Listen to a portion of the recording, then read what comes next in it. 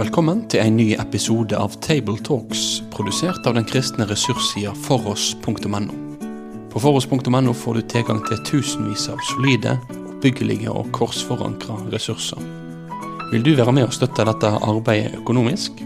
Da kan du gjerne gi de gaver til Foross på Vips nummer 70979. Vi håper at du setter pris på dagens episode av Table Talks.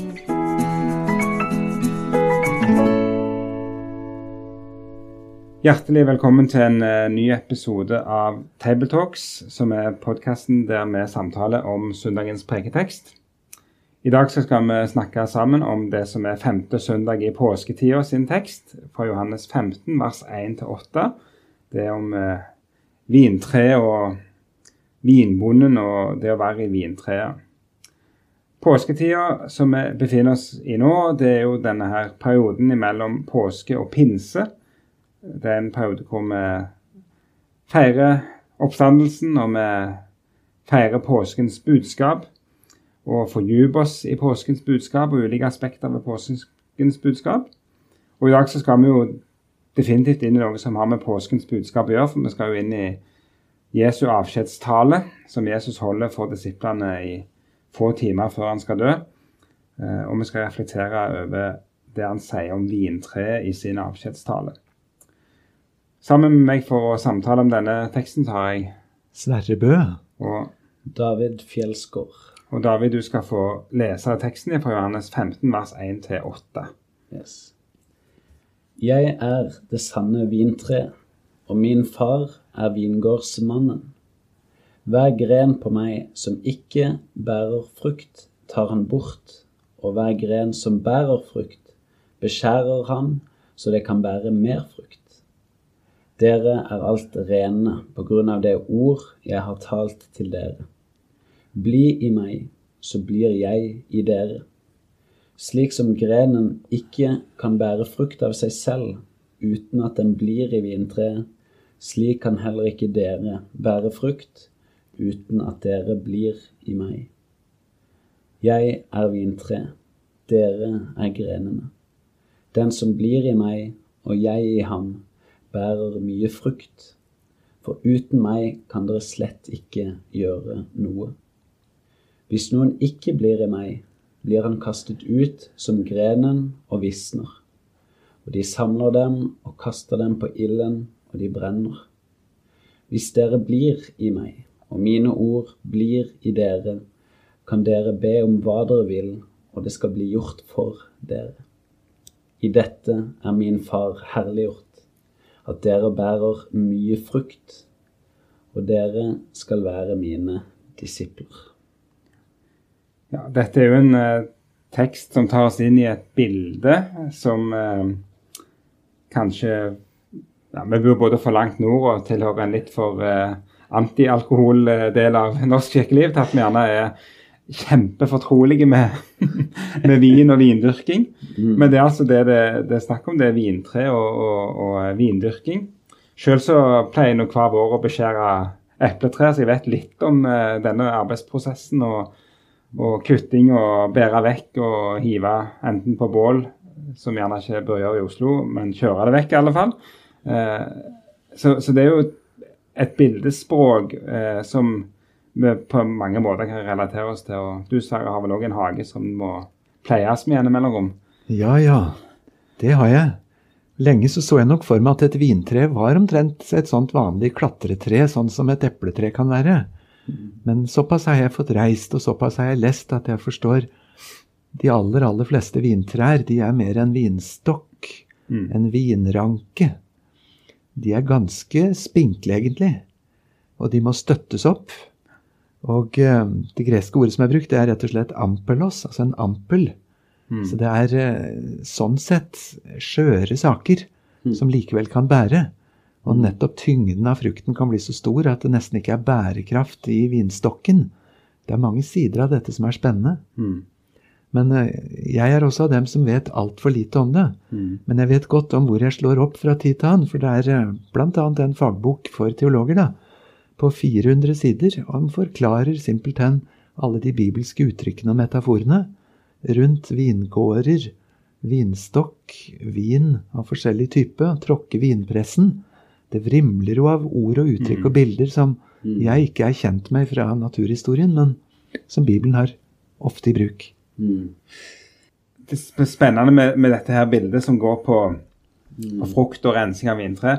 Det er en diskusjon som fortjener litt oppmerksomhet, og det er knyttet til dette verbet tar bort i vers 2, det greske ordet eiro. Det kan være nyttig bare å kjenne til at der er det to tolkninger. Det ene er jo den som er den vanlige oversettelsen, som går på at du løfter bort og fjerner de greinene som ikke bærer frukt. Men så er det en annen tolkning som går mer på at dette verbet eiro brukes også i tekster hvor du løfter ting opp. Og det er relativt lik fordeling mellom bære vekk og løfte opp i bruken av dette her.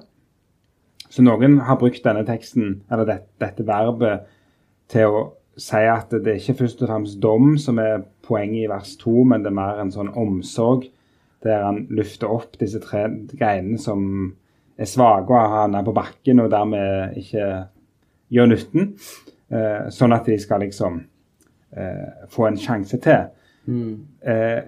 Basert på det som jeg leser hos fortolkere, så er det tydelig på at de som kjenner litt mer til vindyrking, at det ikke er det som var normal prosedyre, at du løfter opp og forbandt opp, men du kastet vekk de greinene som var en sånn art. Så det kan jo være en ting som kan være nyttig å vite om, at det er det har vi gjerne litt ulike ting en kan finne i fortolkninger, men de som har jobbet mye med vindyrkingsvitenskapen, de kjenner ikke til at det er en vanlig prosedyre i alle fall.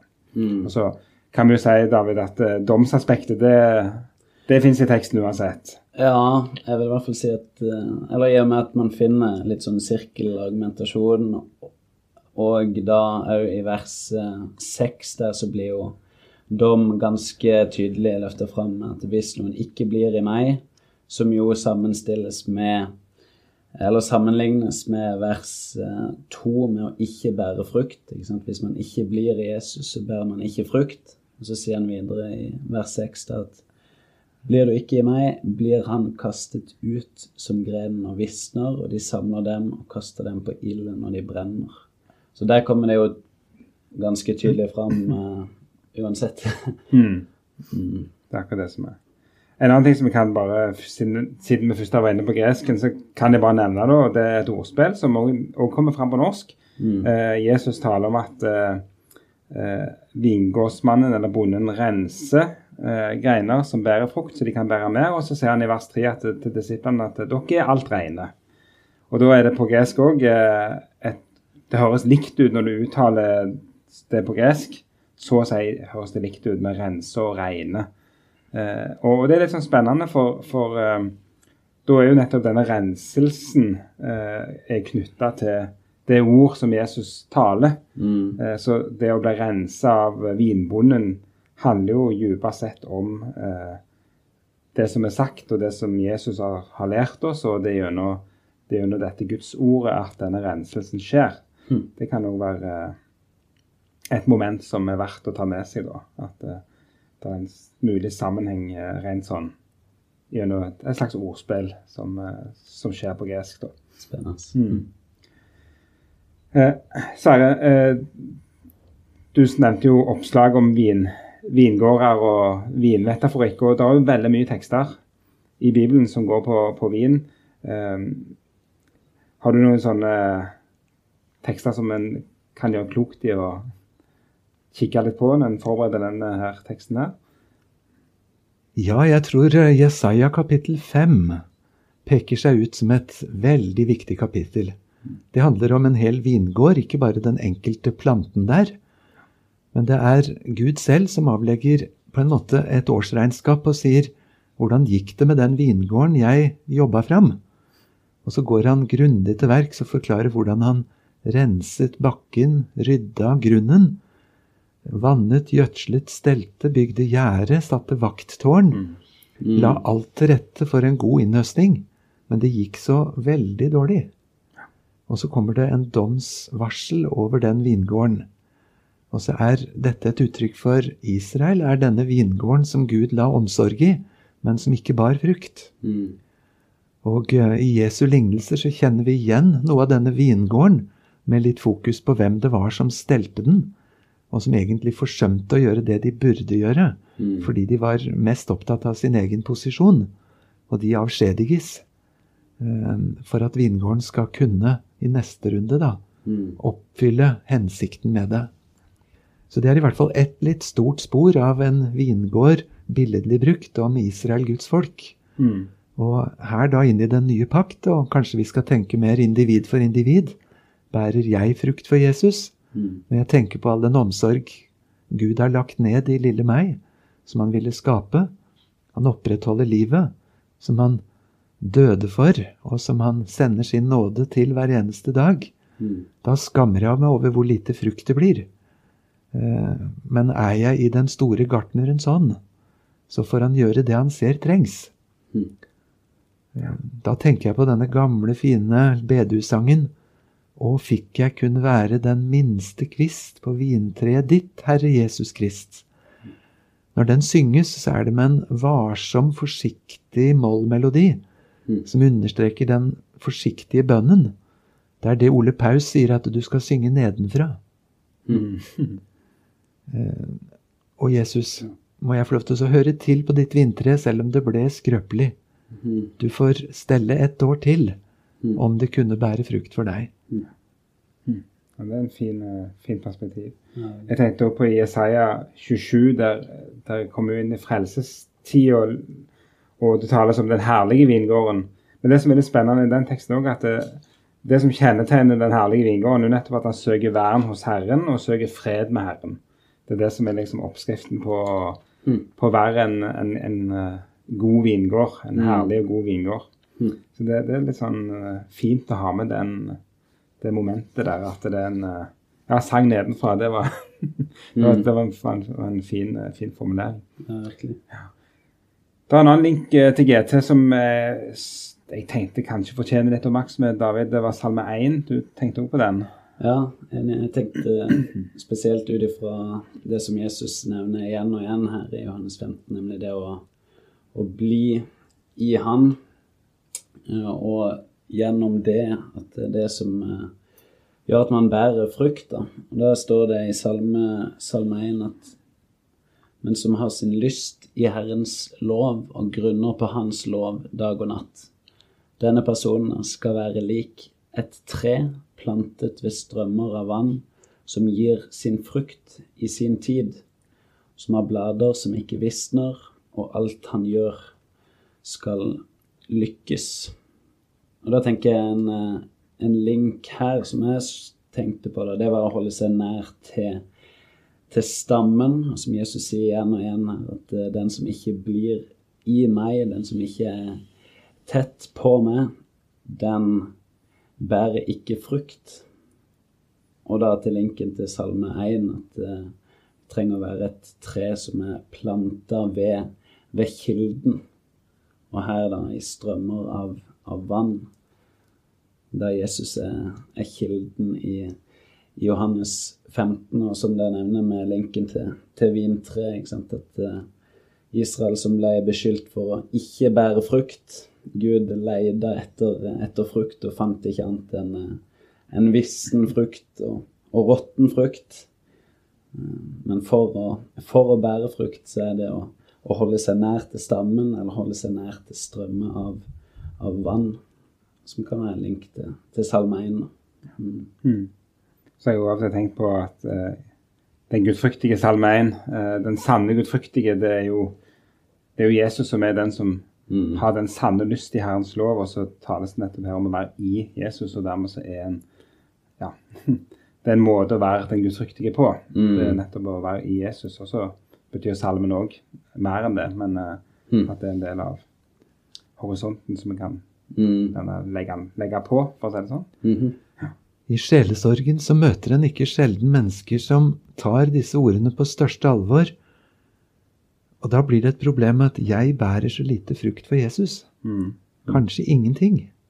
Og kanskje i virkeligheten jeg roter det mer til med alle mine klossmajor-feil. Jeg vanærer Jesus der jeg skulle bære frukt for ham. Kanskje jeg ikke en rett kristen. Og det å få komme til hjelp en ærlig kristen som kjenner det på den måten, det kan være ganske utfordrende.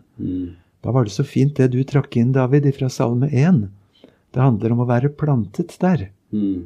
For da går jo veksten en eller annen gang. Altså det ikke treet som tenker seg veldig om hva skal jeg gjøre akkurat i dag for å oppfylle årsplanen min. For å si det med en annen bedusang, Jesus, hold meg ved ditt kors. Der livets kilde. Ikke fokus på min frukt, men på min Jesus. Og da vokser dette fram. En kollega av meg på fjellet, han forteller en gang han underviste om et lignende bilde fra Paulus, om menigheten som en kropp med mange lemmer. Så jo det et overveldende bilde at jeg skulle være en del av rett og slett Jesus-kroppen. Og lille jeg duger så lite og har så lite å bidra med. Så da var det en sann som spurte i klassen, tror du jeg kan få lov til å være en blindtarm? Og det var ikke ment som en latterlig avsporing, men det var uttrykk for et kjempende følelse av ikke å strekke til. Ja. Og hemmeligheten jo at vi i han. Ikke at vi lykkes på et visst minste mål. Men dette det krevende å få sagt med varme til de som skal forkynne på søndag over teksten. For det kan fort bli et strev og en prestasjonsangst ut av det. Ja. Og det der synes jeg det så fint hvordan Jesus bare nevner det igjen og igjen her, at det starter med han. Det han, for å bruke ord fra Aksel Valen Senstad, så han på en måte det opprinnelige, og så det at vi tilhører han, og det at vi i han, det på en måte det deriverte, det som går ut ifra det, igjen og igjen, ikke sant? Jeg det sanne vintreet, og dere greinene. Uten meg kan dere ingenting gjøre. Det synes jeg, synes det fint hvordan det blir løftet så tydelig frem da, at Jesus det han som hele grunnlaget her, og det han vi må klamre oss til. Det ikke en prestasjon å bli i han, selv om det står i imperativ her, så det liksom det å forbli og være plantet i han, og så det som Sverre sier, da vil frukten komme. Men det et spenn da, ikke sant? Det som vi nevner, et imperativ, og jeg skrev en master nå om en annen utfordrende tekst om å kjempe seg inn den trange port, og jeg synes jeg ser noen av de samme litt sånn spenningene her da. Det ikke en prestasjon, samtidig det noe som vi aktivt skal gjøre med å forbli i Jesus. Ja, ikke sant. Det denne gode gamle diskusjonen om helliggjørelsen som gave eller oppgave, altså han organisk, bærer med frukt eller bør vi bære frukt? Det vel en diskusjon som vi finner allerede på reformasjonstiden, at det har vært en sånn problemstilling da, og språk i Bibelen har i seg begge deler, så må vi jobbe med å legge dette godt nok til rette teologisk og sjelesorgisk. Ja, for det finner vi i Bibelen om hverandre igjen og igjen. Tenk på midt i Filipperne 2, så står det først i vers 12, arbeid på deres frelse med frykt og beven. Og så i neste setning står det, for det Gud som virker i dere, både å ville og å virke etter hans gode vilje. Så vi skal arbeide med frykt og beven, fordi det Gud som virker det i oss at vi både vil og gjør etter hans vilje. Logisk sett så ser det ut til å krasje, men det får lov til å lyde i samme setning, i samme bibeltekst. Det vel denne gjennomtrengningen som vi gjerne ser, altså jeg, dere og dere i meg. Det veldig sånn, Johannes-tekstene jo fulle av den måten å snakke om det på. Så det en sånn, ånden som i oss produserer fordi at vi i han som treet, nemlig Kristus, og så det en sånn samvirke som du egentlig, du må skjelle, men ikke atskille. Det vel litt der vi havner da, at det virker i lag og samtidig, og ja. Men det kan være utfordrende, som du sier. Noen ganger så det et problem for noen i sjelesorgen å kjenne på mangler her, og andre ganger så blir det gjerne en hvilepute, og en tar det for gitt uten å bry seg om hvordan en lever livet sitt. Så det begge deler må nok lyde. Vi er nok svage nok til at det er nødvendig, for å si det sånn. Hvis vi tar et siste moment fra teksten før vi runder av, vers 7, der er det jo denne her formuleringen «Be om hva dere vil, og dere skal få det». Og det er jo en formulering som lett kan misbrukes, tenker jeg. Gud kan rett fort gjøres om til en automat i en sånn tekst, eller ved å plukke denne her ut. Hvordan ville du svart, Sverre, hvis noen utfordrer deg på det? Er Gud en automat som du bare kan hente ut det du vil ha fra? Nei, det tror jeg ikke han er. Og det vil jeg si fordi Gud har gitt oss flere tekster om bønn. Og det er jo summen av det Gud sier som skal få lov til å lyde. Vi har lært mange forbehold til det. For eksempel av Jesus selv, ikke min vilje, men din. Eller Jakobs brev som advarer og sier vi kan komme til oss å be ille. Fordi vi ber av et sånt alt for menneskelig hjerte bare for å ødsle og øde i stykker noen goder vi har sett oss ut. Jeg vet fra eget liv hvordan jeg har bedt feil, og i ettertid nesten må takke Gud for at han ikke ga meg det jeg ba veldig inderlig om. Og jeg vet ikke om jeg hadde våget å be til Gud hvis det var en automat. Jeg må da få lov til å si Gud, nå må du revidere bønnelista mi. Og så må du stryke alt det som ikke du ser er til gagn. Så for meg er det en bønnens velsignelse, at ikke det er opp til meg å liksom bare skrive ut hva jeg vil ha, men jeg får lov til å legge det fram til han som er klokere, visere, kjærligere og ser lenger enn meg. Og det gir meg frimodighet til å be. Sett fra mitt ståsted, Jesus, så hadde det vært fint hvis du ville gjøre sånn og sånn. Så jeg får lov til å si det. Men du må revidere bønnelista mi, Jesus. Takk og lov at han vet mer enn meg. Og premisset er jo det også, bli meg og mine ord, bli dere.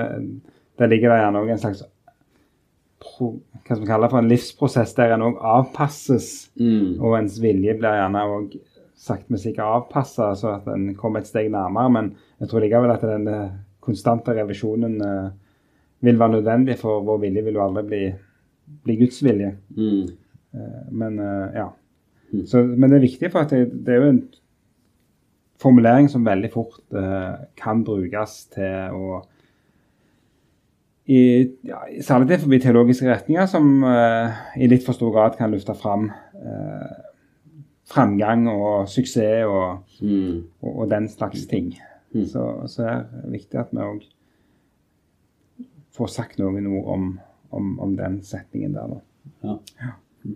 Hvis vi runder av, går mot en avrunding, så stiller jeg mitt vanlige spørsmål, som jeg alltid pleier stille når vi samtaler. Det er altså, hvis du skulle talt over denne teksten selv, hva ville vært ditt hovedfokus? Og da begynner jeg med deg, David. Yes. Jeg tror jeg ville i hvert fall vært innom det som vi har snakket om fra det gamle testamentet, både som det nevner Jesaja 5 og Salme 1, og kanskje starten der med «Jeg er», både i vers 1 og vers 5, som jo kan peke tilbake til andre Mosebok. Og det å bære frukt, det er jo noe som blir løftet fram såpass mange ganger her, at det fortjener å bli nevnt, og kanskje også da vise til Galaterbrevet 5, hvor Paulus helt konkret løfter fram disse åndens frukter, og jo kanskje sett litt mer på den formuleringen «bli i meg», og kanskje inspirert fra Israels folk i ørkenen der som trengte det helt konkret, hvordan de skulle forbli i loven og dypest sett bli i Gud, og kanskje koble det til trospraksiser som Gud har gitt oss, så vi kan bli i han. Fint. Sverre? Ja, jeg ser på vers 3. Dere er alt rene på grunn av det ordet jeg har talt til dere. Fordi Jesus har talt noen ord til meg, så kan jeg få bære frukt som en grein på hans vintre. Da tenker jeg på en venn av meg som var misjonær i Kenya, som fortalte fra en landsby der for første gang kom det en evangelist og forkynte bibelhistorie. Han gjorde det hver tirsdag på torget. Det var en eldre mann som ikke lenger var i arbeid, men han satt nå på torget og prøvde å følge med. Alt som skjedde i landsbyen, og også på tirsdager. Og etter en del sånne tirsdager så fortalte han noe rart hjemme til familien om kvelden. I dag har jeg oppdaget noe rart, sa han. Jeg er blitt en kristen. Han var ikke blitt døpt enda. Han hadde ikke rukket opp en hånd. Han hadde ikke meldt seg på noen kurs. Han hadde sittet bom still på bakken, på torget, en del tirsdager og fått høre bibelordet. Og så forvandlet det bibelordet han, sånn at han sto nesten utenfor seg selv, og som en oppdagelsesreisende. Jeg oppdaget at jeg var blitt en kristen. Jeg synes den hendelsen forteller så fint. Hvem er subjektet? Hvem får dette til? Det ordet jeg har talt til dere, har gjort at dere er rene, så dere bærer frukt for meg. Og for en kjærlighet vi trenger å ha til det ordet som kan skape noe sånt. Ja, sant og visst. Fint poeng. Veldig fint. Med det så runder vi av, og de av dere som ønsker å lese mer og høre andre podcast-episoder over samme tekst, dere vil finne det på foross.no. Til dere som skal tale over denne teksten, og til dere som skal høre over forkynnelse over denne teksten, så vil jeg ønske dere Guds velsignelse og alt godt. Med det så takker vi for i dag. Da vil vi si takk for at du valgte å få med deg denne episoden av Table Talks, produsert av den kristne ressurssida foross.no. Driftinga og utviklinga av nettsida vår, den er avhengig av gode og trufaste støttespillere. Vil du gi en gave til dette arbeidet? Da kan du gi den via Vips nummer 70929, eller så kan du besøke foross.no for mer informasjon om å kunne bli en fast giver. Ha en god dag videre.